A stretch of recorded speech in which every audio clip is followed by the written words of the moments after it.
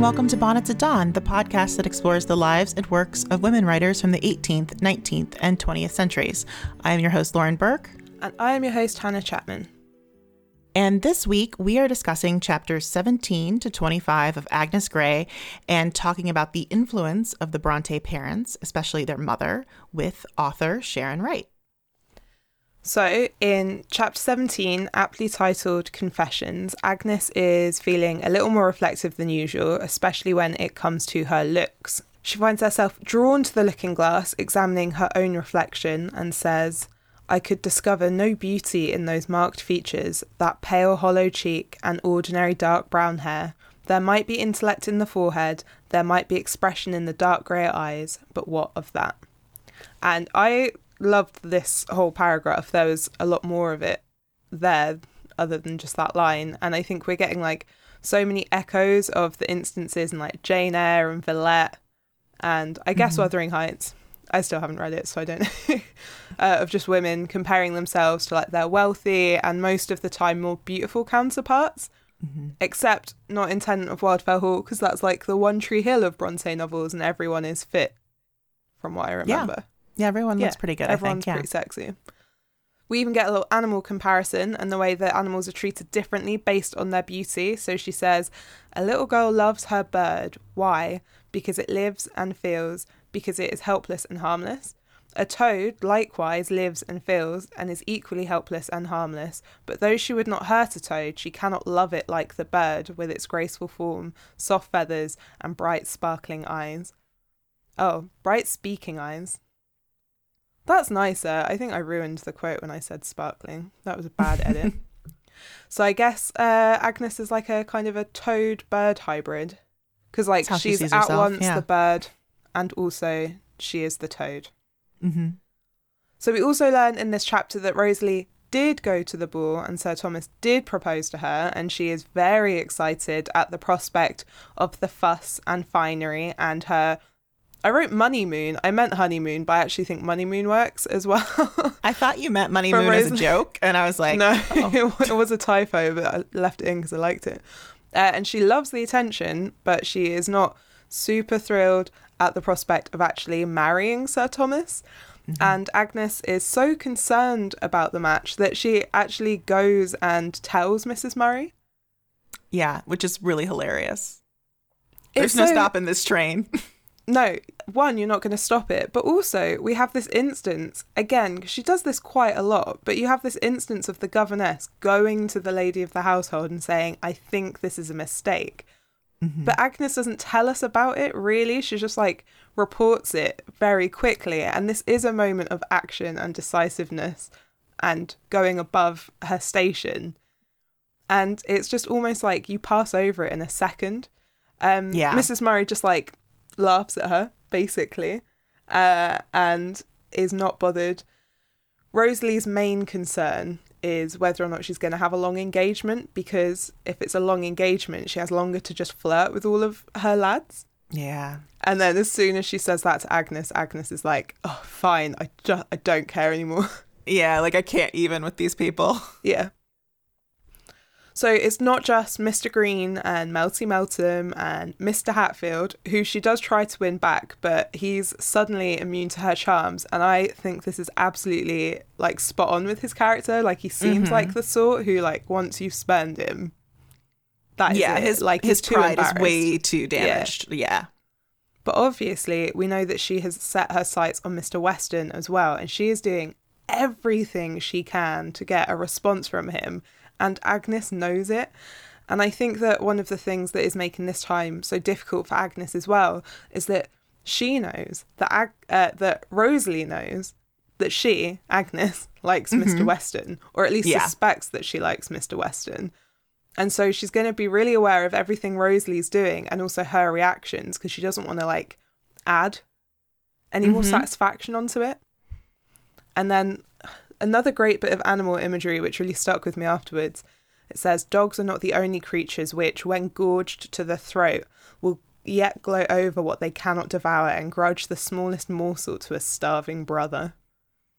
Yeah, that was pretty brutal. That actually put me in the mind of Emily Bronte. Yeah. That quote. Emily sat there like, "Anne, I've got a line for you." This is a good one. Look at these dogs. So one of Rosalie's tactics is that she visits the cottages, and this is really smart because not only do they then start dropping into conversation with people that she's like attentive and condescending in the Lady Catherine de Bourgh sense, not like condescending in the modern sense, but also it doubles her chances of bumping into Mr. Weston while she's out and about. And then to make matters worse, she's actively keeping Agnes and Mr. Weston apart. She only goes walking with her sister. She won't take Agnes with her. She takes Agnes's seat in the pew at church so she can't look at him. And then she doesn't even let her go to church in the afternoon anymore. This would perfectly fit with like a high school adaptation, wouldn't it? Yeah. I think all of this maneuvering put me in the mind of like just some high school like antics. So Rosalie and Matilda, that's not even the worst bit. Okay, so this bit really made me laugh actually. So Rosalie and Matilda even start like sneaking out in the afternoons when they're going to church. They sneak out to church.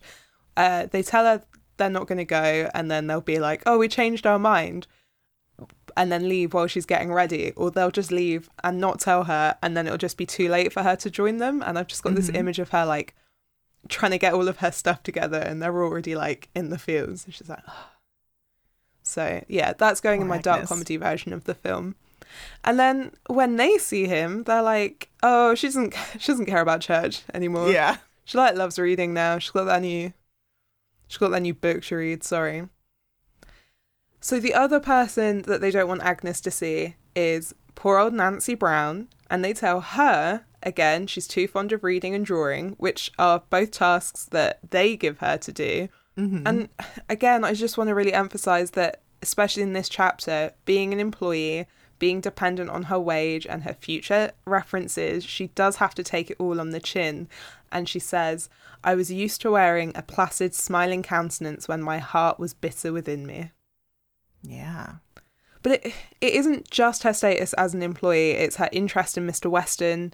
She says that she burns to contradict Rosalie, but she really can't, can she? Because, like we said just now, she's going to like reveal her interest, which would only spur Rosalie on. It would embarrass Agnes, and potentially that's also going to put Mr. Weston in an awkward spot, because Rosalie and Matilda would bring it up if they, if Agnes ever said to them, they'd tell everyone, like lives would be ruined, his career would be jeopardised, hers would be jeopardised.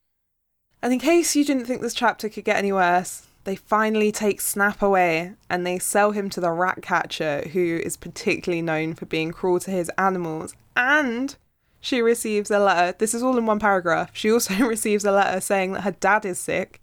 And if you're ready for some more prophetic fallacy, I seem to see the black clouds gathering around my native hills and to hear the angry muttering of a storm that was about to burst and desolate our hearth. Yeah. True story.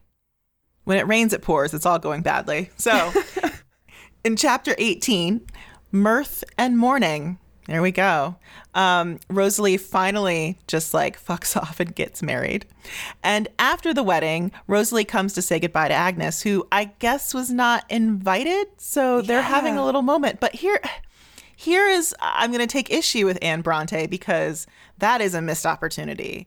That wedding, we could have gotten some really good action there. So who else doesn't like weddings? Who else didn't? Was it Elizabeth Gaskell who didn't give us a wedding? Yeah, Gaskell didn't give us a wedding. Give us the wedding. I mean, she could have given us the wedding. She could have given us a ball. Like, she could have just given us something that would have given us some good drama, right? Anyway, so we drama got this light moment. Agnes Grey. Yeah, Diet Agnes. If I do an adaptation of Agnes Grey, I'm throwing in the wedding. Yeah. People want to see it. It's got to happen.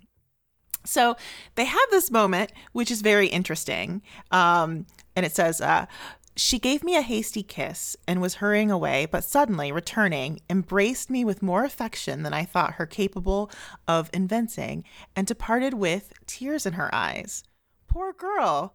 I really loved her then and forgave her from my heart all the injuries she had done to me and others also.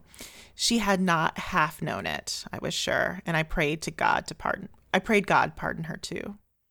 Sweet moment. Yeah, and I know that later on when we're discussing listener comments, a few people noticed a big change in Agnes's relationship with Rosalie, or at least the way she responded to her in the later chapters. And I think this is that moment. Yeah. where This she- is a turning yeah. point. So now her principal tormentor is gone. Agnes starts getting out and about again, visiting Nancy and attending church. But no Mr. Weston. So, I mean, he's at the church, but he's not like hopping out of any bushes, bachelorette style anymore. So that's really upsetting. Whispering at her. He just just like, whispers hey. at her. Hey, What's going on? hello. He's on the down low with this relationship. That's why he's got to hop out of bushes and whisper. Matilda, who with her siblings married or at school, is now solely underneath her mother's watchful eye. She's still too young to be out in society, and her mom has strictly banned her from going to the stables or doing just anything that she loves. So it's a bit of a lonely time for her too. Yeah, poor Matilda. I know, I'm starting to feel for Matilda. I mean, I'm still mad about Snap, but you know. Mrs. Murray begins nagging Agnes about being better company for Matilda and suggests that it's Agnes's self-indulgence and indolence that are preventing her from achieving her goal as a governess. And she very helpfully outlines what that goal is for Agnes's benefit and our readers as well. So here she says, the young lady's proficiency in elegance is more of a consequence to the governess than to her own, as well as the world. If she wishes to prosper in her vocation, she must devote all her energies to her business.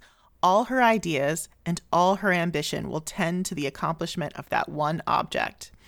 When we wish to decide upon the merits of a governess, we naturally look at the young ladies she professes to have educated and judge accordingly. The judicious governess knows this. She knows that while she lives in obscurity, her pupils' virtues and defects will be open to every eye, and that unless she loses sight of herself in their cultivation, she need not hope for success. Loaded. Yeah, there's so much there. So much there. I mean, also, there's so many ideas in that are like still prevalent within the workplace today of like, you need to devote your entire self to this career. And I would say that especially in like with like publishing and like theater and any kind of like arts and cultural sector, where it's like, if you're in it, you need to be 100% in it. Every moment you're awake and breathing, you need to be working. Well, that's why they put all of those gyms and bars and swimming pools in like the tech world, like down in San Francisco. Don't make friends. Your coworkers are your friends and family. We're all you need. You don't need to go out after work because there's beers in the fridge. I almost wish we had that speech earlier so we sort of like kind of understand to frame their expectations. Yeah, of a governess. It's an excellent summary of the very real expectations that a family would place on a governess, and they're a little high. So then one day while out walking, Matilda and Agnes do come across Mr. Weston. Matilda tells him that Rosalie is doing very well and enjoying Paris, and then runs after her dog, who's chasing a young rabbit. So while she's herring about, Mr. Weston and Agnes finally...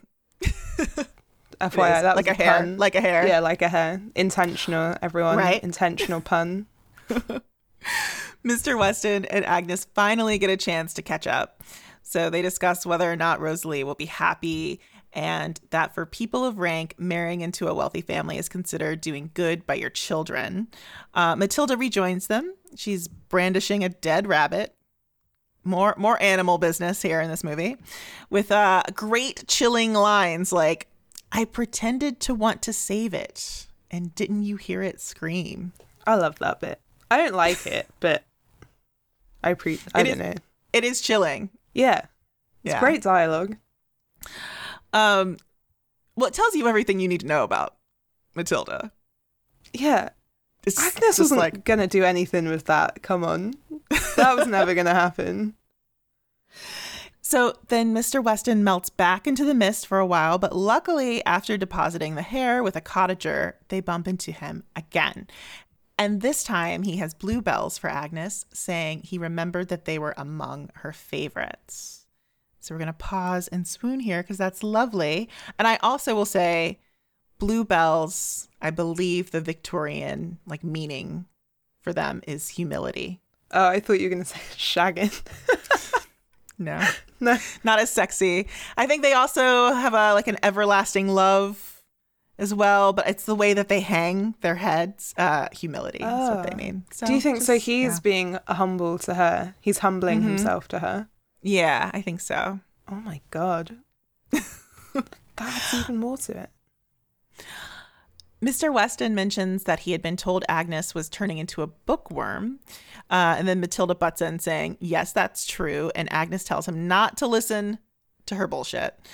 She asks him if he's anti-women studying, which is a surprising little sassy clapback from Agnes, actually. Yeah, I think that's really... She's like, oh, you don't like educated women, mate? Come on, I'm reading books. What's your problem? And he's just like, nah, I think that that's fine. But I just don't think they should only study.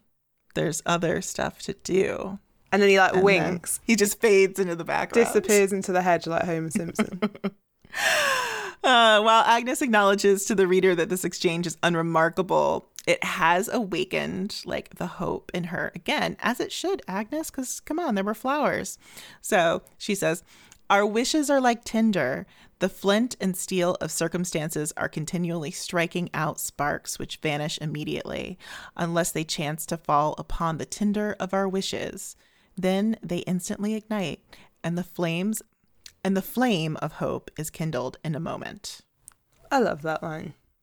She receives a letter from her mother urging her to come home as her father's health has worsened. Interesting moment when Mrs. Murray seems to be surprised to hear that Agnes actually wants to go home. Yeah. And asks her to consider other women who are less well situated and other dying clergymen whose daughters are not as fortunate as she is. So yeah, the whole household's response is just basically to languidly take their time about seeing her off, which really, delays Agnes and sets this journey off on the wrong foot. She's already just anxious about her father, so it's all total mess. And after this rough journey, she finally makes it home and she finds her mother and sister pale and sad, and her father is dead. So in chapter 19, the letter, we see the family grieve a little bit. Yeah. But we know that Mrs. Grey is this super practical woman, and with only one of her children, it's just time for her to roll up her sleeves and think about the future, and none of them really dwell in it. I think it's about 2 weeks before we kind of come back into the story, I think. So Mrs. Grey does not want to go and live with her daughter and Mr. Richardson. She is just like, I'm going to be this financial burden. You should be putting the money aside for your family. I'm still young-ish. I can work. I can look after myself. And then in the future, when I'm not in a position to do that, we will all be in a better situation for you to take care of me then, rather than kind of needlessly doing it now. And I just think that's she's such a good role model, because it would just be putting her daughter in a really difficult place, quite early on in her relationship. Mm-hmm. So she decides to open a school, and she asks Agnes if she wouldn't mind leaving the Murrays and running it with her. And obviously Agnes agrees, and because she's been saving all of this money and the family never had to use it for their debts, she's raking it in. She's got all this school money. She's like, yeah, we can do that. Yeah, I've got it. We can start the school. That money is going to come in handy, guys. So about a fortnight after Mr. Grey's death, a letter comes from Mrs. Grey's dad, and he says that he will actually just make her a lady again, which is so nice of him. And he's going to remember the girls in his will. So nice. Mm-hmm. There's just this little thing that she needs to do, and which is just say that she completely regrets her marriage. Right? Yeah. And this has been years. So he doesn't even say hey, so sorry to hear about your husband's death. That sucks. And listen, okay, I'll be honest. Part of me was like, Mrs. Grey, you should say that you regret. You should do it. Yeah, I don't know. I was just thinking about Agnes going to work and... Yeah, anyway. And then this next paragraph made me feel awful about myself. So Mrs. Gray's response is to say, "Get my desk, Agnes, and send these things away. I will answer the letter directly. But first, as I may be depriving you both of a legacy, it is just that I tell you what I mean to say. I shall say that he is mistaken in supposing that I can regret the birth of my daughters who have been the pride of my life and are likely to be the comfort of my old age, or the 30 years I have passed in the company of my best and dearest friend. That, had our misfortunes been 3 times as great as they were, unless they had been of my bringing on, I should still be the more rejoiced to have shared them with your father, and administered what consolation I was able, and, had his sufferings in illness been 10 times what they were, I could not regret having watched over and laboured to relieve them. That, if he had married a richer wife, misfortunes and trials would no doubt have come upon him still. While I am an egotist enough to imagine that no other woman could have cheered him through them so well, not that I am superior to the rest, but I was made for him, and he for me, and I can no more repent the hours, days, and years of happiness we have spent together, and which neither could have had without the other, than I can the privilege of having been his nurse in sickness, and his comfort in affliction.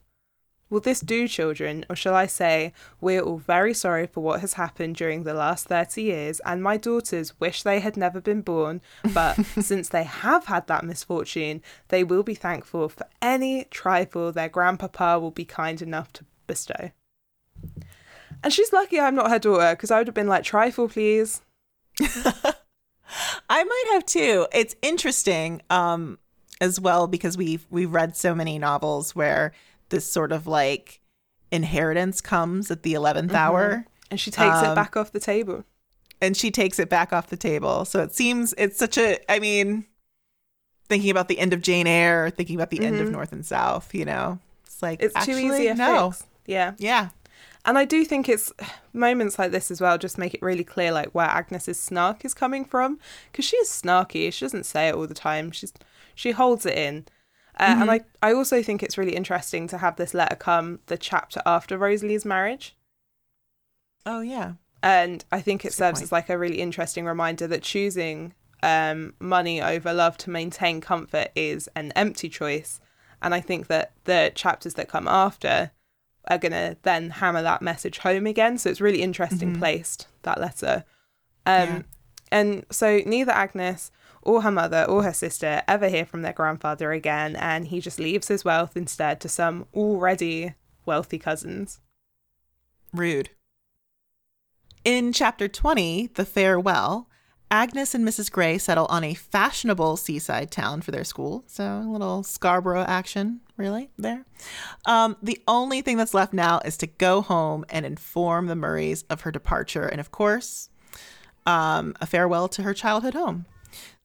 She's dreading saying goodbye to Mr. Weston, but she also never sees him except at church. So where is that bush that he needs to jump out of? She tells herself this is the proof that she needed, that her feelings are ungrounded, saying, "You might have known such happiness was not for you." So sad. But one day, after a fortnight and a visit to Nancy Brown, he melts out of the mist again and he strides towards her. He must have heard of the heavy loss I had sustained. He expressed no sympathy, offered no condolence, but almost the first words he uttered here, "How is your mother?" So now listen, I know it's because of the Pride and Prejudice movie, but imagine haughty Maddie McFadden just walking out of the mist and giving you some regards to your mom. Yeah. Great. Another little Sweeney moment, I think. It's great. Just jumps out of a bush. "How's your mum?" You know what? Mr. Weston has some game, you guys. I think Mr. Weston has got so much game. Agnes does tell Mr. Weston that she's leaving to open a school with her mother. Mr. Weston tries to wheedle out of her whether she's going to miss anyone or not. Yeah, he's like, "So, anyone you feeling a bit sad about saying goodbye to?" And, she's not really taking the bait here. She's annoyed because obviously she's not able to discuss how much she's going to miss him. Yeah. I don't think she has she doesn't have the vocabulary for it yet. She doesn't really quite know where she stands. Her dad has just died. There's a lot going on here. Yeah, and he's putting her in like an uncomfortable position, and she's like annoyed at him. She's like, don't ask me that. Yeah. This is kind of like awkward timing, because they just need someone needs to say something. Here is the moment, but they just it's not coming together. So instead, they discuss Matilda and Rosalie, with Agnes saying that she maybe even prefers Matilda, who is at least honest. And this brings up Rosalie's deceitful nature. Now, Lauren, did this line make you think that perhaps there was a moment Mr. Weston maybe was falling for Rosalie's charms? Because he says, artful is she. I saw she was giddy and vain, and now, he added after a pause, I can well believe she was artful too, but so excessively so as to assume an aspect of extreme simplicity and unguarded openness. Yes, continued he musingly, that accounts for some little things that puzzled me a trifle before. So I know, so that's either him being like, I'm so confused why this woman is flirting with me. Mm-hmm. Like, I just wonder if there's like even a part of him that just for a second was like, what's going on? What's going on? What are you saying, Rosalie? Yeah, I think he was puzzled. I don't think he's like 100% in, but I think he was like, I do think his interest was maybe piqued. Yeah, I think he was curious. And I almost wonder, too, because he thinks so highly of Agnes. It's like, what's interesting here is him maybe not jumping to conclusions about Rosalie's behavior, because, like, he thinks that might be thinking of Agnes poorly, if that makes any sense, because Agnes is the governess. It's like her casting aspersions on her abilities. Yeah, and also like her abilities and her influence. So I guess he might have been just like, I don't know what's going on here. And also, we don't know what Rosalie, like, we get very little of Rosalie's dialogue to him and like what she was saying. We know that she's been doing everything she can to turn Mr. Weston off Agnes and saying like stuff that she really thinks is gonna. So yeah, maybe he wasn't falling for it, because he definitely keeps jumping out of bushes at Agnes. But yeah, he's trying. Yeah. Oh, I wonder too if one of the reasons he doesn't like, he can't talk to her in front of Rosalie or the family. Like, he always waits until she's like borderline on her own, and like even he does. Yeah, and Matilda is less of a threat than Rosalie is, and Rosalie's married now, and so suddenly he can come in out into the open. They talk and walk for a while, and when he leaves her and he goes back the way he came. And alone with her thoughts, she admits to herself, yes, Edward Weston. I always forget his first name. Edward.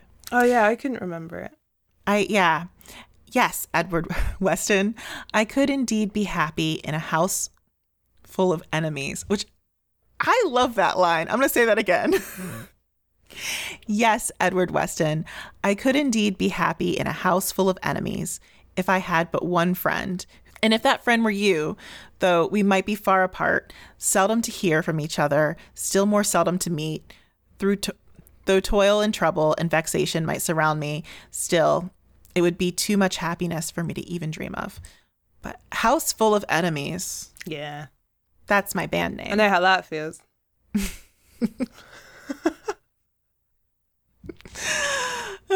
So eventually it really is time to say a final farewell to Mr. Weston. She says, and now the last Sunday was come and the last service. Agnes tries to... That line really, like, the last, like, she's counting, like, all of the lasts, because in the first chapter, it's the last farewell to her cat and the last time she'll see the pony and the pigeons, and now she's doing the same, which I think, like, Mr. Weston is, like, she's putting him on the same level as her childhood home. She never says goodbye to Horton Lodge or where the Bloomfields live or anything else, but she says goodbye to her childhood home twice, and she says goodbye to Mr. Weston. The last goodbye. Twice. Yeah. After the church service, Matilda just, fucks off with the Mrs. Greens, and out of the shadows comes Mr. Weston to say goodbye once more, and he says, it is possible we may meet again. Will it be of any consequence to you whether we do or not? And she responds, yes, I should be very glad to see you again.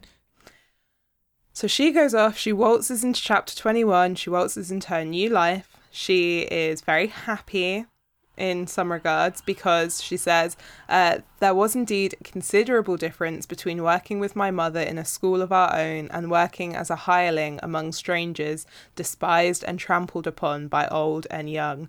But I got to tell you, Mum, I love you, but I would prefer to be trampled on than go to school with you. That's never going to work, is it? No. It wouldn't. To each his own. Yeah. I would work with Mrs. Gray, though. I'd vote, yeah. Okay. Yeah. She still just can't help but, like, expect Mr. Weston to pop out of the shadows at any given moment, like, slide out from under her bed, or, like, she cracks an egg and he's hiding inside it. I don't know. Because he just appears, and I think that doesn't help either. He just is always... It's like the beginning of the first Harry Potter film. I don't know. Don't get me started. No. So one morning she gets a letter from her sister and she's gutted because it isn't from Mr. Weston, and then she starts berating herself for feeling so disappointed by a letter from her sister. And there was a really good comment in the Facebook group made last week about her thoughts feeling claustrophobic, and I think that really rings true in this scene where you just get paragraphs of her just beating herself up and spiraling.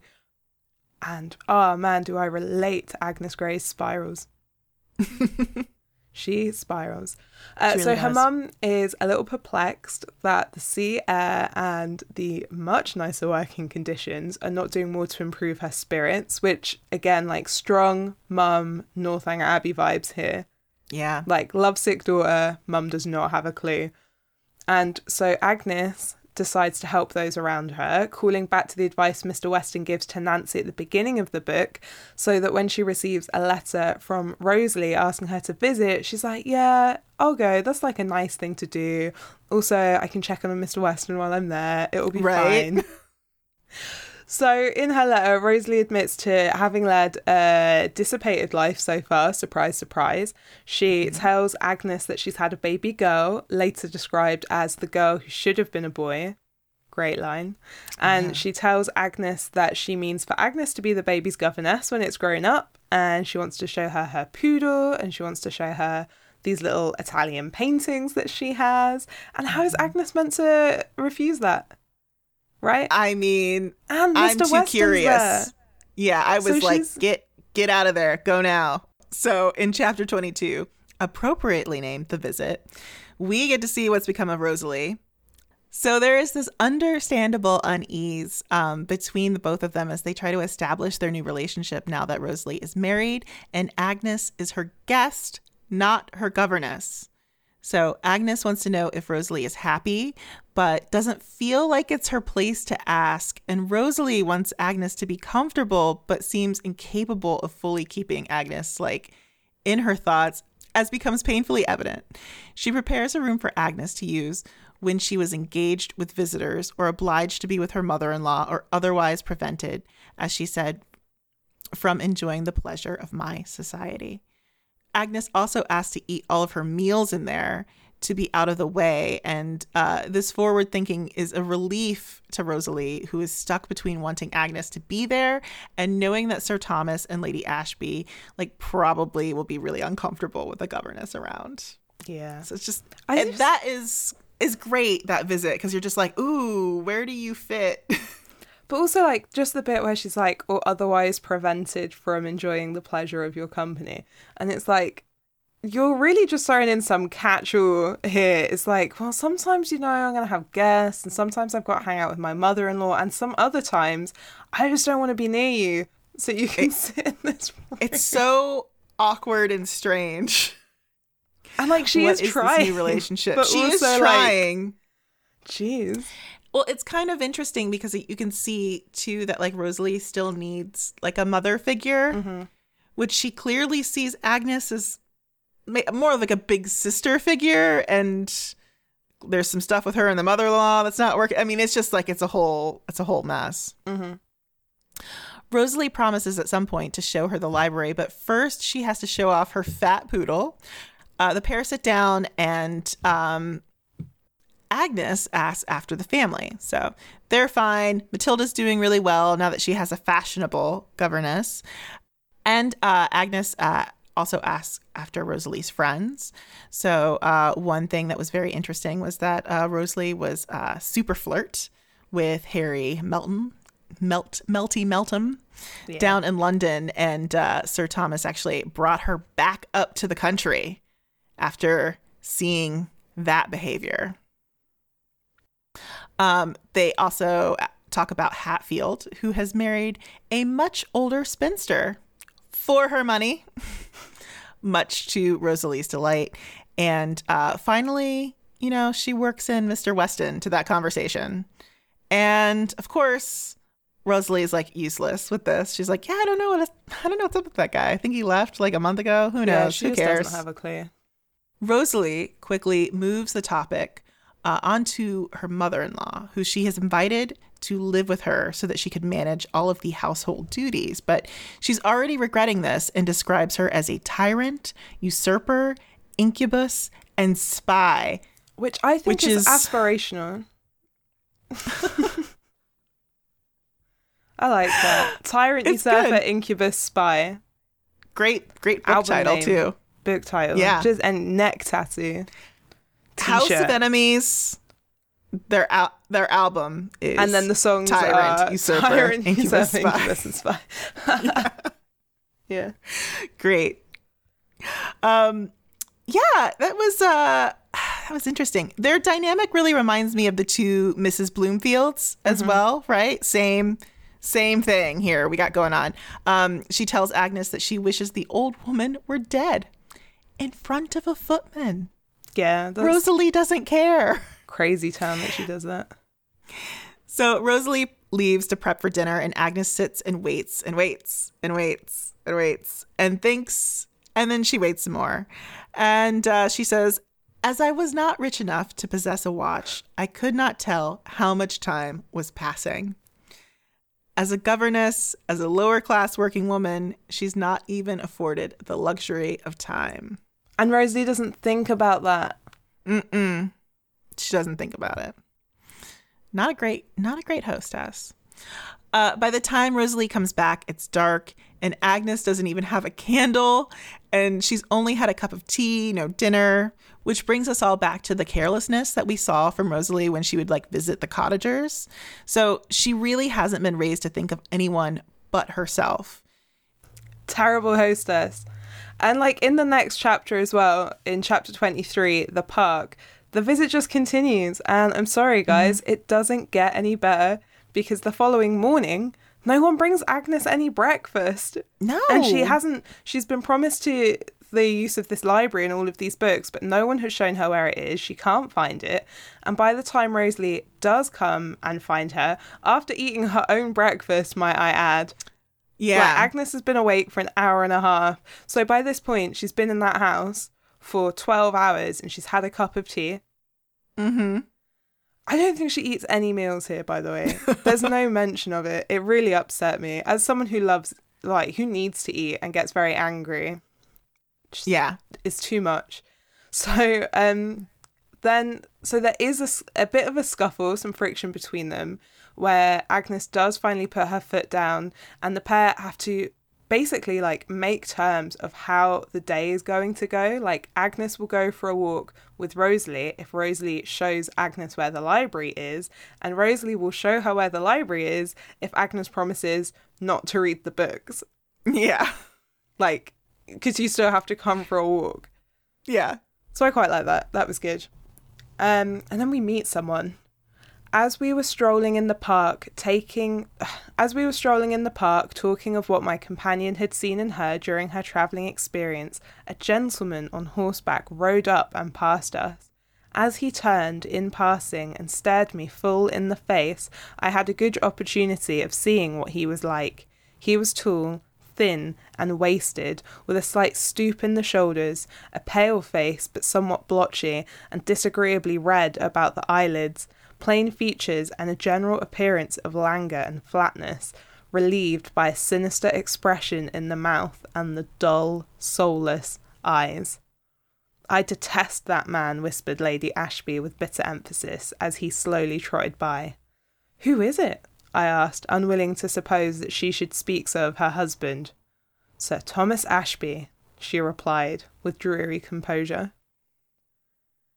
And that's it. That's all we get with Thomas Ashby. I know. I'm so annoyed. I would love a scene.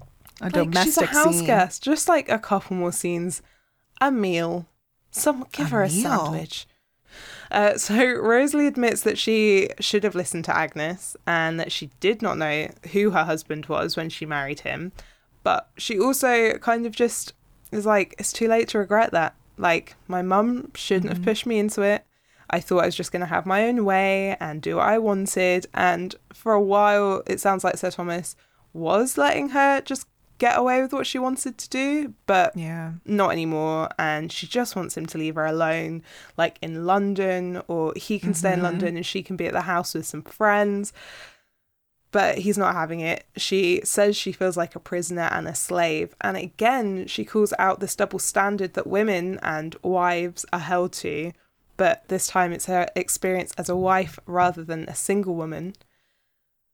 "The moment he saw I could enjoy myself without him and that others knew my value better than himself, the selfish wretch began to accuse me of coquetry and extravagance." Okay, aside. Come on, Rosalie. That he's not imagined that, has he? Yeah, okay. He hasn't imagined it. No. And to abuse Harry Melton, whose shoes he was not worthy to clean, and then he must needs have me down in the country to lead the life of a nun, lest I should dishonour him or bring him to ruin, as if he had not been 10 times worse in every way, with his betting book and his gaming table and his opera girls and his lady this and his Mrs. that and his bottles of wine and the glasses of brandy and water too. Oh, I would give 10,000 worlds to be Miss Murray again. It's too bad to feel life, health and beauty wasting away unfelt and unenjoyed for such a brute as that," she exclaimed she, fairly bursting into tears at the bitterness of her vexation. And she is right. Yeah, she's not doing totally anything right. that he isn't doing. And like, I know that there were a couple of times where Agnes would say like, "Oh, Rosalie should marry Hatfield, or she should marry Lord Sir Thomas because they're the perfect match," but they're not equal. And he can lock her up, and he can keep her at the house, and he can continue doing what he wants and just stop her from ever seeing anyone, which is what happens in The Tenant of Wildfell Hall. So Agnes does say goodbye to Rosalie after just a few more days. Rosalie does try and get her to stay for longer, but for Agnes, like, the trip just cannot end fast enough. Like, where is Mr. Weston, you know? Yeah, he's not there. She hasn't eaten. She's got to go. She's not had anything to eat. It's been like 6 days. She can barely stand up. She considers it additional proof of Rosalie's unhappiness that she would actually cling so much to Agnes being there, when, you know, once upon a time, everything Agnes liked or represented was just the complete opposite of what Rosalie wanted, and that if Rosalie had had half of her heart's desire, she wouldn't want Agnes with her at all. So, a few days after Agnes's return home, she wakes up early and goes for a walk on the beach. It's not even 6 a.m. and it's a school holiday. But you know what? She's not going to have a lion. No, Hannah. She's going to see the sunrise on the beach. I think that's great. I'm into it. So just as she's deciding to walk a little further and head back, a dog appears, and it is Snap. And she picks up the little dog and kisses it repeatedly and turns around.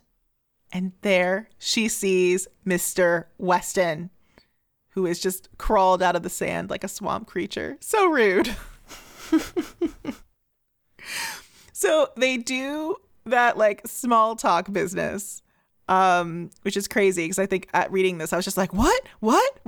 Yeah. So many questions. Agnes is surprised at her own composure, given her surprise at seeing him. And it's just gone 7.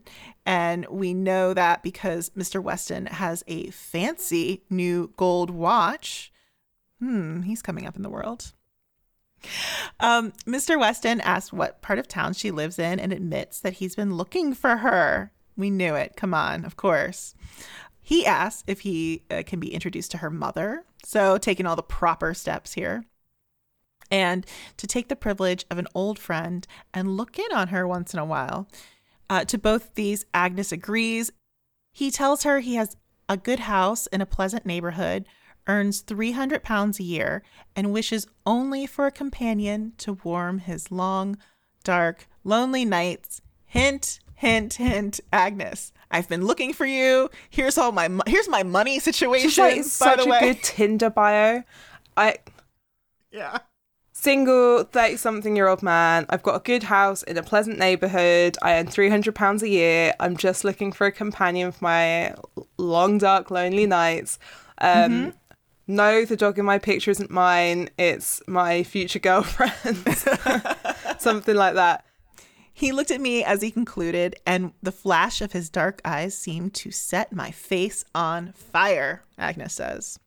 Oh, so I just wanted to... So I've got this theory, right? So you know she's blushing here. And so we know that Agnes is a non-reliable narrator and she doesn't tell us everything. She skips a lot of scenes.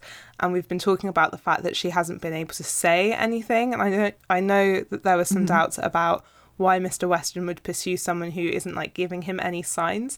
But I remember reading that and thinking, like, the flash of his dark eyes seemed to set my face on fire. Like...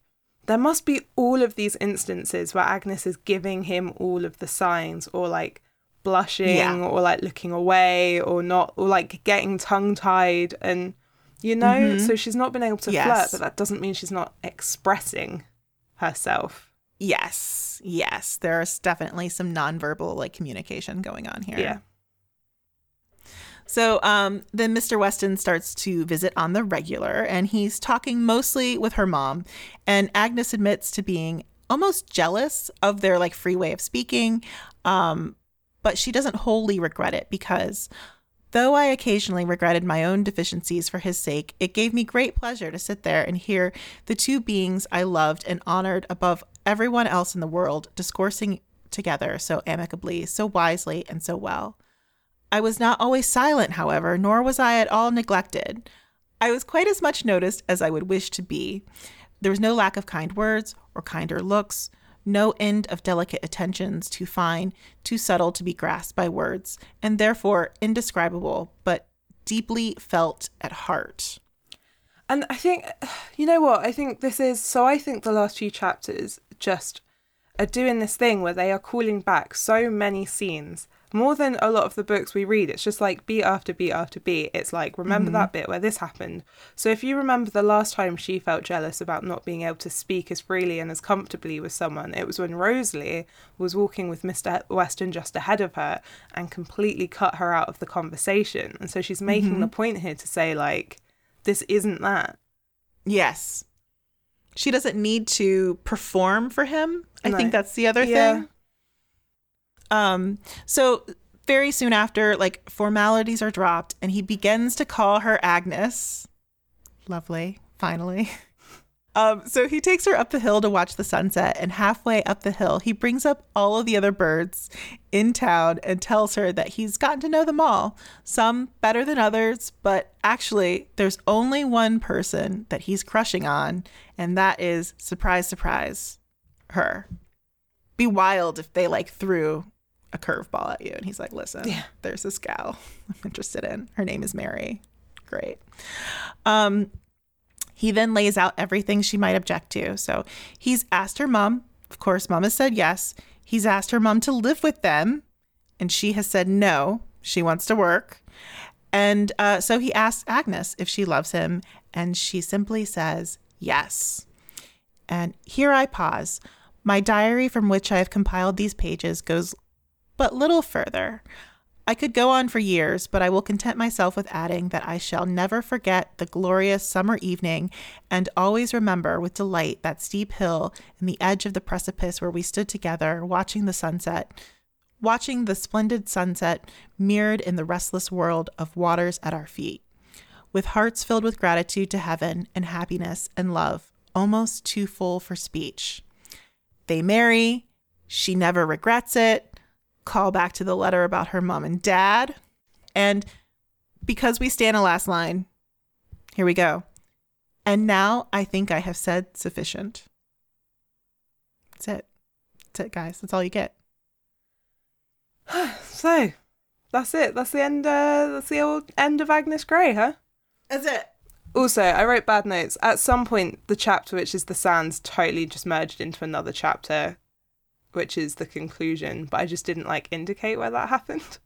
So, it's time to hear what all of you guys have been saying this week. I think that Agnes might almost be as divisive as Fanny Price was. We talked a lot about Agnes last week, so we're not going to get into her as much this week, but I did want to share Dominique's comparison of Agnes to Jane Bennet losing Mr. Bingley due to her shyness because it was perceived as indifference. And I want to say, Dominique, you're right. She almost does. But Mr. Weston ain't no Mr. Bingley, and there isn't Mr. Darcy keeping them apart. And, Yeah, you're right. Weston's much more persistent, and I do think you hit the nail on the head this week with pointing out some of the nonverbal communication that's going on between the two of them. That's easily missed in the book, which is why it needs an adaptation. But Elsa also brought up the ongoing theme of speech versus body language in her comments. So she said, Agnes often comments on the fact that their conversation was quite normal, but the tone of their voices or the way they shook hands, etc., said a little more. It seems quite normal at a time when ladies were not really allowed to express wishes and desires out loud. It's still very relatable to watch her say something kind of lame and then spiral down for entire paragraphs about how bad she is at conversation. Yeah, definitely. Yeah, that totally agree. But not everyone is as convinced by Mr. Weston. So Lexington admitted to getting a little bored with him and wished we had heard more of his preaching directly. I love the comparisons of Hatfield and Weston in the middle of the novel and would have liked to have seen more of Weston's religious ideas outright. But this may be just the church historian in me speaking. Another thing which made me feel bored by Weston, but one which I can excuse, is that he seemed to lack very many flaws. Agnes told us that he has them, but they weren't much displayed. Yeah, I think that's a really fair comment about Mr. Weston. Mm-hmm. I feel like we just don't get it's hard. We don't get a lot of him. No. And also, he literally, and we were making fun of it in the read along, but he just appears out of nowhere and whispers and then disappears again. It's he's not very grounded in the community, No. I mean, he's grounded within the community in terms of going to the cottages and stuff, but where does he live? He is just walking around. Where does he live? What is happening? What happened with his family? We never really, I mean, his mum's dead. I don't know. So Anna was surprised to find a happy ending, saying, I was thoroughly expecting a conclusion where Weston does fall for Rosalie, can't get over her, and then dooms them both to misery. And I thought that he was going to marry her, and it was going to be like Lydgate and Rosamond in Middlemarch. Honestly, I was convinced. Yeah, really? I was like, Weston's marrying Rosalie. Yeah. Because the thing with the Hatfield thing just felt like she's going to try and ensnare this one church guy and then knock him back. And then maybe she's going to get she's going to catch real feelings for Weston and end up marrying him. And then maybe Agnes would be really old and then Rosalie would die and then Weston would come back as a widow and then they'd finally get married and he'd repent. Yeah. Yeah. Interesting. That's interesting. So I guess Charlotte Bronte wrote my edit of Agnes Grey. Rosalind's favorite scene was in chapter 22 when Rosalie shows off her drawing room and pulled this quote. I saw the room's young mistress glance towards me as we entered, as I'd to notice how I was impressed by the spectacle, and accordingly, I determined to preserve an aspect of stony indifference. But this was only for a moment. Immediately, conscience whispered, why should I disappoint her to save my pride? No. Rather, let me sacrifice my pride to give her a little innocent gratification. And I honestly looked around and told her it was a noble room and very tastefully furnished. I feel like the scene is a counterpoint to the scene where Agnes is so unwilling to indulge to indulge Rosalie, even for a second, in being happy about how pretty she looked at the ball. Here, they've both learned something. Agnes doesn't want to be that person anymore. Plus, obviously, has much more reason to feel for Rosalie. And it's not quite a parallel because she's not using a drawing room to break people's hearts, etc. But yeah. Yeah, I love that because that's not something that I'd really considered. But I think Rosalind is right. Like, yeah, it's a real... She's grown up a bit. It's from that moment, right, where Rosalind gets married and she's like, you know what, I forgive her. And then all she can do is just try and advise and be kind to her and do better. Yeah. And Agnes is in a better place as well. Like, think about when she was working at the house as well. Like, she just has no time to herself. She's just like, everything's such a burden. It's just really hard to put on a pleasant face and be like, yeah, you look great when everything just sucks. But here she's in a better place. She can do it.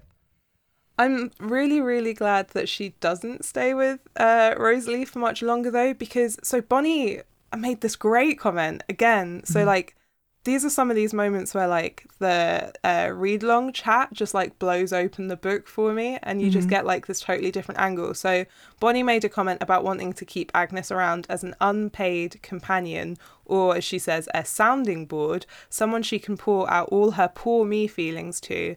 Of course, no consideration is given to Agnes's feeling about being made into an unpaid companion, no concept that Agnes might have her own notions of how to live her life. Room and board will be provided, and in return, she will be the complaint box. And I think that's exactly what Rosalie is kind of thinking, or has got into her head. But I will say, Bonnie, there ain't no room and board. There's room happening, but she's not getting fed, so there's no board. Neve felt that the reunion with Rosalie was unsettling, but it was also the first sign of Agnes setting boundaries in that relationship, which I totally agree with. So she offers Rosalie useful advice to help her change, but when that advice isn't accepted, she's happy to leave. Yeah. I think, it's honestly the strongest moment for her in the novel, I think. And Joy made a great connection between two literary Rosalies, comparing the fate of Rosalie in Agnes Grey to Rosalie in The Shuttle, which is great. And if you have not read that, there is a read-along in our archives. Yeah, I really liked that. I was like, there's so many name nods happening, right? Like, is The Shuttle Rosalie named for Agnes Grey Rosalie? It was published after, and we know that Frances Hodgson Burnett loved the Brontes. Yeah. Very possible. Could be. You heard it here first, folks. Could be. I looked it up. I did try to find out. You tried that? No. Nothing. No. Yeah. Well, it's just tinfoil hats. So now I know it probably feels like you've been listening to us forever. Because you have. Yes. But we are closing out this week's episode with a special guest, Sharon Wright, who is an author, journalist, and playwright, who will be talking to us about her latest book, The Mother of the Brontes, When Mariah Met Patrick. Well, I really like it because, it was Anne's stated sort of intention, wasn't it, to tell the truth. So for me, I know this is not always true, and a lot of authors will get annoyed, but it can be said that many first novels are intensely autobiographical, aren't they? Mm-hmm. And I don't think it's a particularly controversial thing to say that she drew a lot of her inspiration from her own experiences in this. So for me, I like it because it's very straightforward. It's not got any crazed gothic plot lines going on. It just feels like a real account, doesn't it, from real experience. And I like that kind of writing anyway, because I write non-fiction. So maybe, and this is just occurring to me, maybe this is the closest the Brontes ever came to non-fiction, maybe. I don't know. Yeah. But then I am not a literary critic, and I can't say that too many times. But reading it, from me, my point of view, obviously, the mother of the Brontes, Mariah's influence, the influence of their parents, especially their parents when they were young and happy and falling in love, because love is a huge theme, isn't it, for all of the Bronte sisters. Any reference to mothers always jumps out at me. But then as I'm always saying, the mother of the Brontes has been ignored pretty much for 200 years. So I don't think we can refer to her too often. Right. Of course, Anne Bronte was only a little baby when her mother died. So what struck me, and I'm sure it strikes lots of people, is the figure of Mrs. Grey, Agnes's mother, who is the perfect mother, isn't she, really? I think she's the perfect mother. But also, I thought very strongly when I was reading this, I think this is the sort of mother that Anne would have been or saw herself as being had she ever had children. Yeah, that's a good point. Yeah. And she says at one point, doesn't she, that she was active and busy and independent, something like that. A very sort of interesting role model. But I think what's interesting, obviously, right at the off, she says, that her mother was from the upper classes and she married a penniless clergyman for love. And for this, she was disowned by her well-off family, but her mother never regretted it, never looked back. And it was an absolute love match, wasn't it? Yeah. Now, Maria was also an upper-class woman, a gentlewoman who married a penniless clergyman for love. But by the time Maria married him, both her parents were dead. And also, they were a very religious evangelical family. So marrying a clergyman, from the evangelical tradition, would have absolutely met their approval. And her uncle Fennel approved, so that's where it departs. Again, she had 6 children in the book, didn't she? And Anne was one of 6. Don't you find it interesting that she only lets 2 survive? Yes, I do. I do, and they're both girls. Yeah. Make of that what you will. And I just think it's very interesting, wouldn't it, to wonder why she did that. But again, I mean, it's very tempting, isn't it, especially when we're having this sort of conversation, to forget it's fiction. But I mean, there are those parallels all the way through. And it's also true love or nothing, isn't it? And Maria was 29 when she married Patrick. And also, when she refers to how old her parents were when they got married, I mean, they're virtually the same ages that her parents were. And I think the heroes in the book, Mr. Weston, is very much modelled on her father because he was plain speaking, kind. He spoke in, not parables, but very simple stories that his congregation could understand. And he wasn't very good looking, was he? Like Mr. Rochester.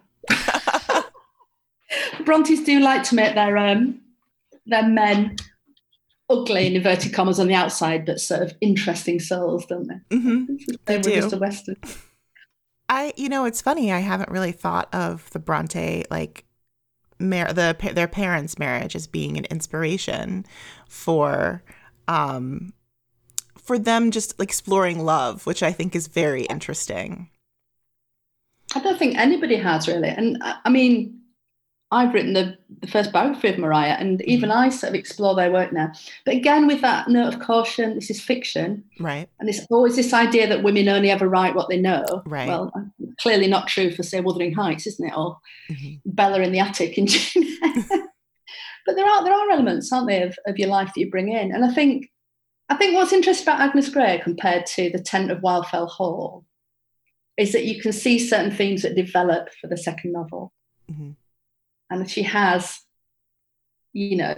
Rosalie, who is herself a female rake, isn't she? The way she sort of plays with all these men.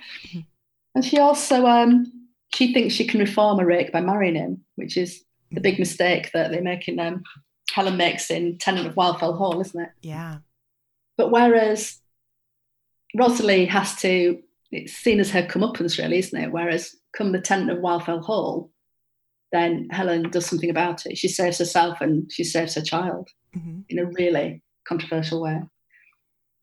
But I think what also makes me smile is that in Agnes Grey, it seems to be that happiness is married to a good clergyman, isn't it? A vicar for preference because they got paid more, I think.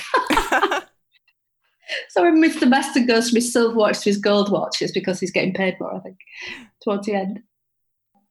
I'll tell you what did make me laugh at rereading it on second reading, because, I mean, obviously all the children she looks after are absolute monsters, but I quite like Matilda, the one who just likes horses and swears a lot and likes to just go off riding with the groom. But she's 19, isn't she? And it's absolutely, if you remember a student teacher coming in, you just ran them ragged, didn't you? Yeah. And she has this very sort of optimistic view.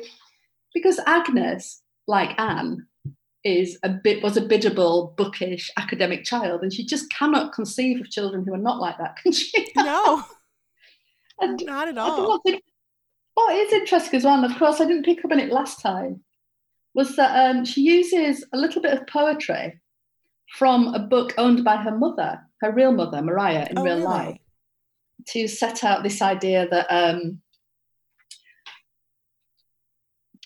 that this is how she set out to teach. Now, Maria Branwell bought this book, The Seasons by James Thomson, in the year she came of age, 1804. We know that because she's written it in the front. And one of these poems says, delightful task, to teach the young idea how to shoot. I think, well, yeah, that's great, isn't it, until you spend time around real children. Yeah, tell me about it. And that she just cannot conceive of non-academic children or children who are not bookish like she was, or not biddable like Agnes is, and like presumably Anne also were. It's funny how also like motherhood just sort of like hangs over the book. Absolutely.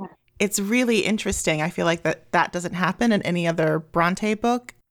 Well, what you have to remember, of course, with Anne is that she was 20 months old when her mother died. So the one most likely, I think, to have a romanticised view of her mother. Mm-hmm. And she was quite a daddy's girl, wasn't she? He used to call her Annie, and she was always babied in the family by everybody and underestimated, as we know, especially by Charlotte. Mm-hmm. But yeah, I mean, there's lots of mothers, isn't there? There's Mrs. Gray, who's perfect. Right.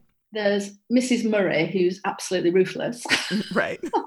All about marrying her eldest off for the money, and even though she knows she's going to be unhappy.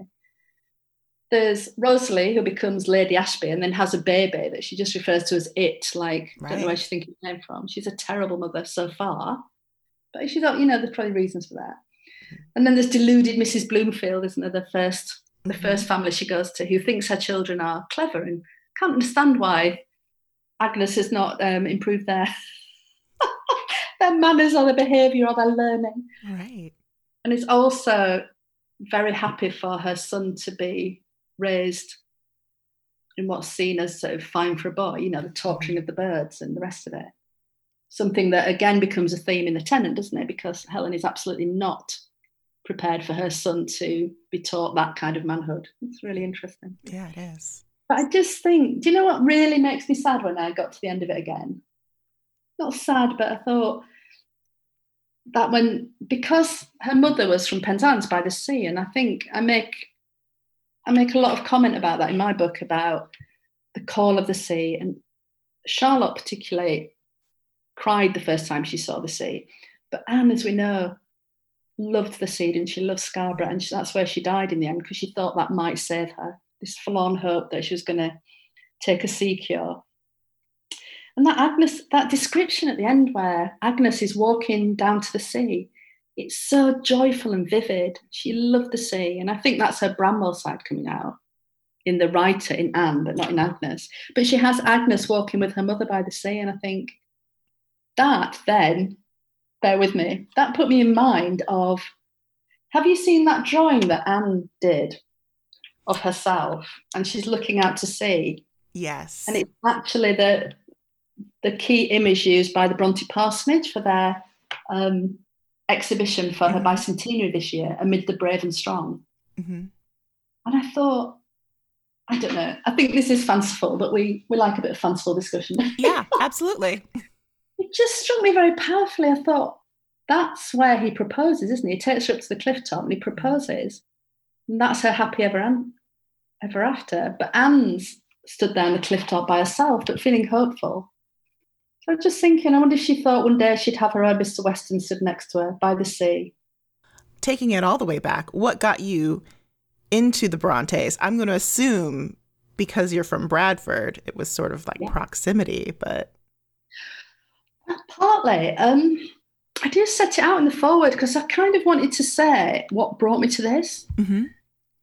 And I grew up in Bradford. I did English literature to A-level, which is, I don't know what your equivalent is, the end of high school before you go to college if you go. And never studied the Brontes, even though you knew the Brontes were part of Bradford history and you were aware of them and the films and everything. Unlike now, where they absolutely are taught in schools. So it was as an adult when I became a a reporter. I'm a journalist by trade, and my first paper covered Haworth. Mm-hmm. But that's when I started covering the reality, the day-to-day stories that came out from the parsonage and the Bronte Society and Haworth people then.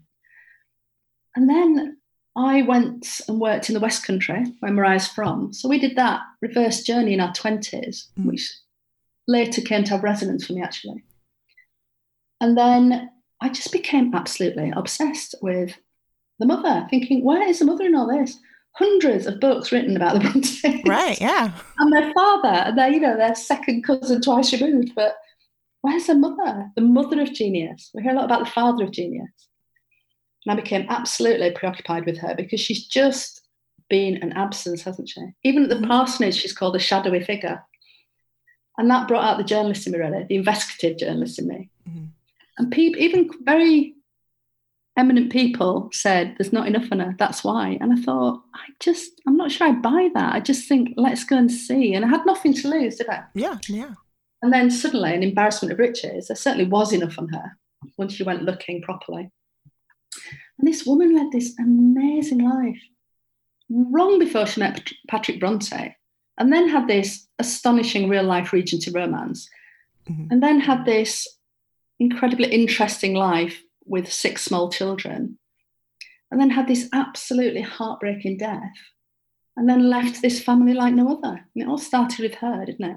And at the heart of it was this love story between her and Patrick. And again, I always think of it like the prequel, before they were famous.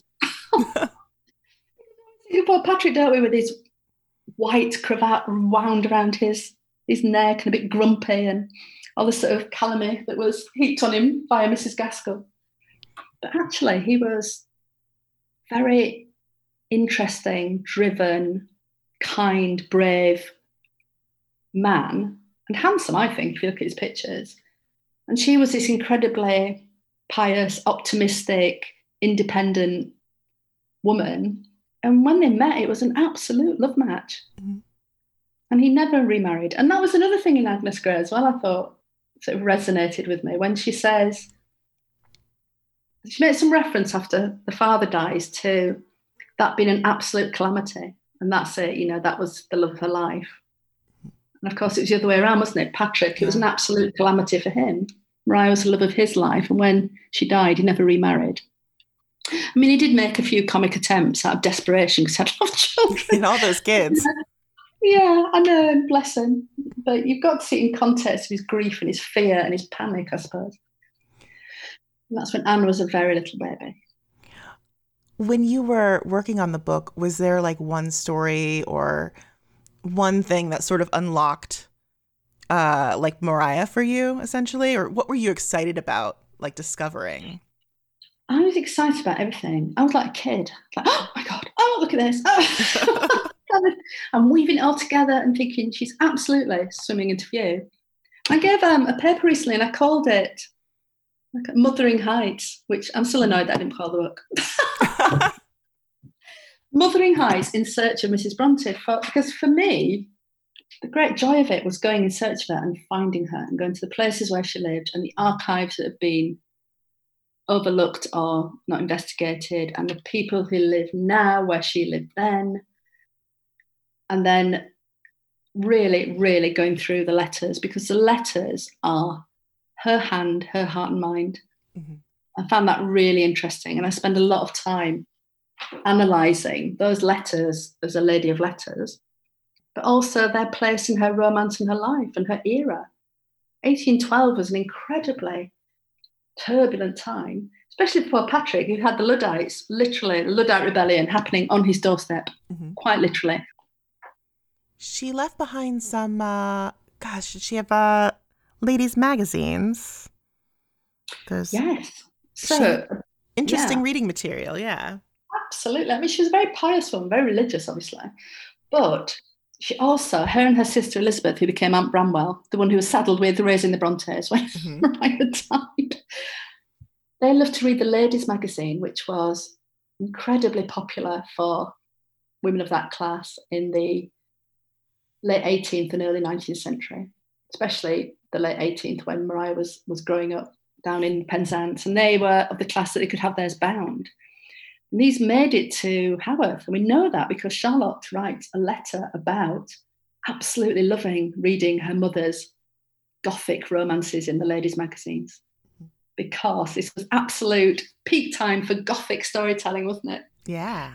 All these fabulous potboilers had gone week after week with supposedly, manuscripts found in the back of a dusty cupboard in a castle. But often with female writers, and that was very interesting for me to trace that, female Gothic. But yeah, I absolutely, one of the things I wanted to do was chart not her as just this tragic, not just as a mother, not just as a wife, not just as a daughter, not just as a clergy wife, but also as a woman in her own right. What was she reading? What was she writing? And she was doing both. And it was fascinating to unpick that legacy in the Bronte story that comes, I think, from her absolute love of Gothic fiction, the ghost stories and legends and customs that surrounded her growing up in Penzance in Cornwall, which is, the Celtic heartland, really. And also the writing she did. We know of at least one tract she wrote, and it's dreadful. It's not dreadfully written. It's well written, but I think, and again, this is very subjective, other people disagree, but I mean, it's called The Advantages of Poverty in Religious Concerns. And she's not being ironic when she says the advantages of poverty. But it's no better or worse than that evangelical writing of the time. I think what's important is that she was writing at all. Mm-hmm. And she was writing in the hope of publication, even though it wasn't published, as far as we know. Okay. Because even though the surviving Brontes were very little, it would have been part of their family life that women wrote too, wouldn't it? Mm-hmm. And the father and the brother as well. It was normal that women had opinions, women wrote them down. It wasn't just your dad that wrote, it was your mum that wrote as well, to whatever degree. And I think that's formative. Even though, as I said, they were very little. Mm-hmm. It would have been talked about, wouldn't it? And it would have been known of. And they certainly had her books, which were well thumbed. Like in Agnes Grey, that they've used. She's used one of Mariah's poetry books as a quotation in her first novel. I think all these threads are demonstrable, really, and interesting. Also, what was really vexing, and I'm absolutely not the first person to say this, obviously, but the fact that she finished her book before Charlotte finished Jane Eyre. Mm-hmm. Actually, Anne was the first one to write about, the horrors of being a governess in a much more relatable way, I think. I mean, I love Jane Eyre, obviously. That's a bit of an understatement. There's a lot more going on plot-wise, isn't there, in Jane Eyre? Oh, yeah. Mm-hmm. I like a linear story as well. I like the fact that Agnes Grey, I mean, although it's told in retrospect, which was often the habit, wasn't it? But I don't know. I think out of all of, this might be almost a controversial statement, but I will say out of all of the sisters, I am the saddest that I didn't get to see Anne Bronte's next book. Oh, I know. Because, and that's why, I think that's why when people start sniffling at the exhibition at the Parsonage is when it absolutely pierces you how much she wanted to live, how much she had to do, how optimistic she was, and how much she had to. I think she was emerging, wasn't she? And you can imagine how she would have, over a proper long lifetime, emerged from the shadows, emerged and become herself. Mm-hmm. She was the most self-sufficient, I think. Yeah. And I only read this recently, and I don't know where I read it. It wasn't my insight, but it was that Charlotte called her taciturn, didn't she? I think it's in the Wordsworth Classics book that I'm reading, edition rather. And she says, it's interesting because that is an interesting word, because that means that she was choosing not to talk, not that she was quiet and introverted, but she was choosing not to talk. And that when she was dying, she became a lot more talkative. Mm-hmm. And you think, oh no. And then Charlotte editing that final poem to make her appear that she was fine with dying. Yeah. Absolutely wasn't, obviously. Like Mariah, again, I think that's another thing that resonates with Mariah's story. Mariah absolutely wasn't fine with dying either. She was 38, she was in agony, she had a husband she loved, and 6 very small children. And she was crying out, oh, my poor children. oh, my poor children. And you think, and I actually analysed that, and I spent a long time writing the death scenes and the protracted 7 months to die. And I was really happy that a lot of the response to my book was that people found that an incredibly moving section, because I wanted it to be. Because at the time, the evangelical Protestants, I mean, I don't know what your feelings are, and I don't want to offend people of faith, but they almost fetishize that moment of death. It's absolutely transcendent, that it's just a cannot wait to step out of life and into heaven. And well, that's all right if you're in your 80s and, you know, that's how you feel. But if you're 38 and you've got 6 little faces looking at you, you don't want to die. And Patrick really struggled with that. And he says in a letter later that, you know, I mean, to the effect that there was a battle going on for her soul at the end, but she managed to maintain her faith. But I mean, she was in so much pain. She was bent double. When she died, her knees were drawn up to her chest. She died a horrendous death. And he, again, who loved her, he would not let anybody nurse her through the night. So he would nurse her through the night. And then he'd get up, try and make everything normal for the kids, go out and do his parish duties, and spent a while totting up. He conducted 70 funerals outside of her bedroom window, knowing literally, not, you know, literally that she could be next. She could be the next in her grave. And her knowing as well, hearing the stonemason outside. And I found that all very interesting, because it is Gothic in that sort of broader sense, but absolutely true. We have Ellen Nussey's description of how death always seemed to surround the parsonage, the mechanics of death, that the everyday. I think it's because you go to the parsonage now and that's Charlotte's room. But for me, it'll always be Mariah and Patrick's room. It's where she died. And who knows? I mean, the agony and the fact that he knew she was dying, he couldn't really appease her suffering. He said she suffered more pain than anyone he'd ever seen. And he was a clergyman. He'd been at a lot of deathbeds. So again, sorry, I mean, the reason I was talking about that was Anne didn't want to die either. You can be a person of faith and believe in an afterlife without racing to meet it, can't you?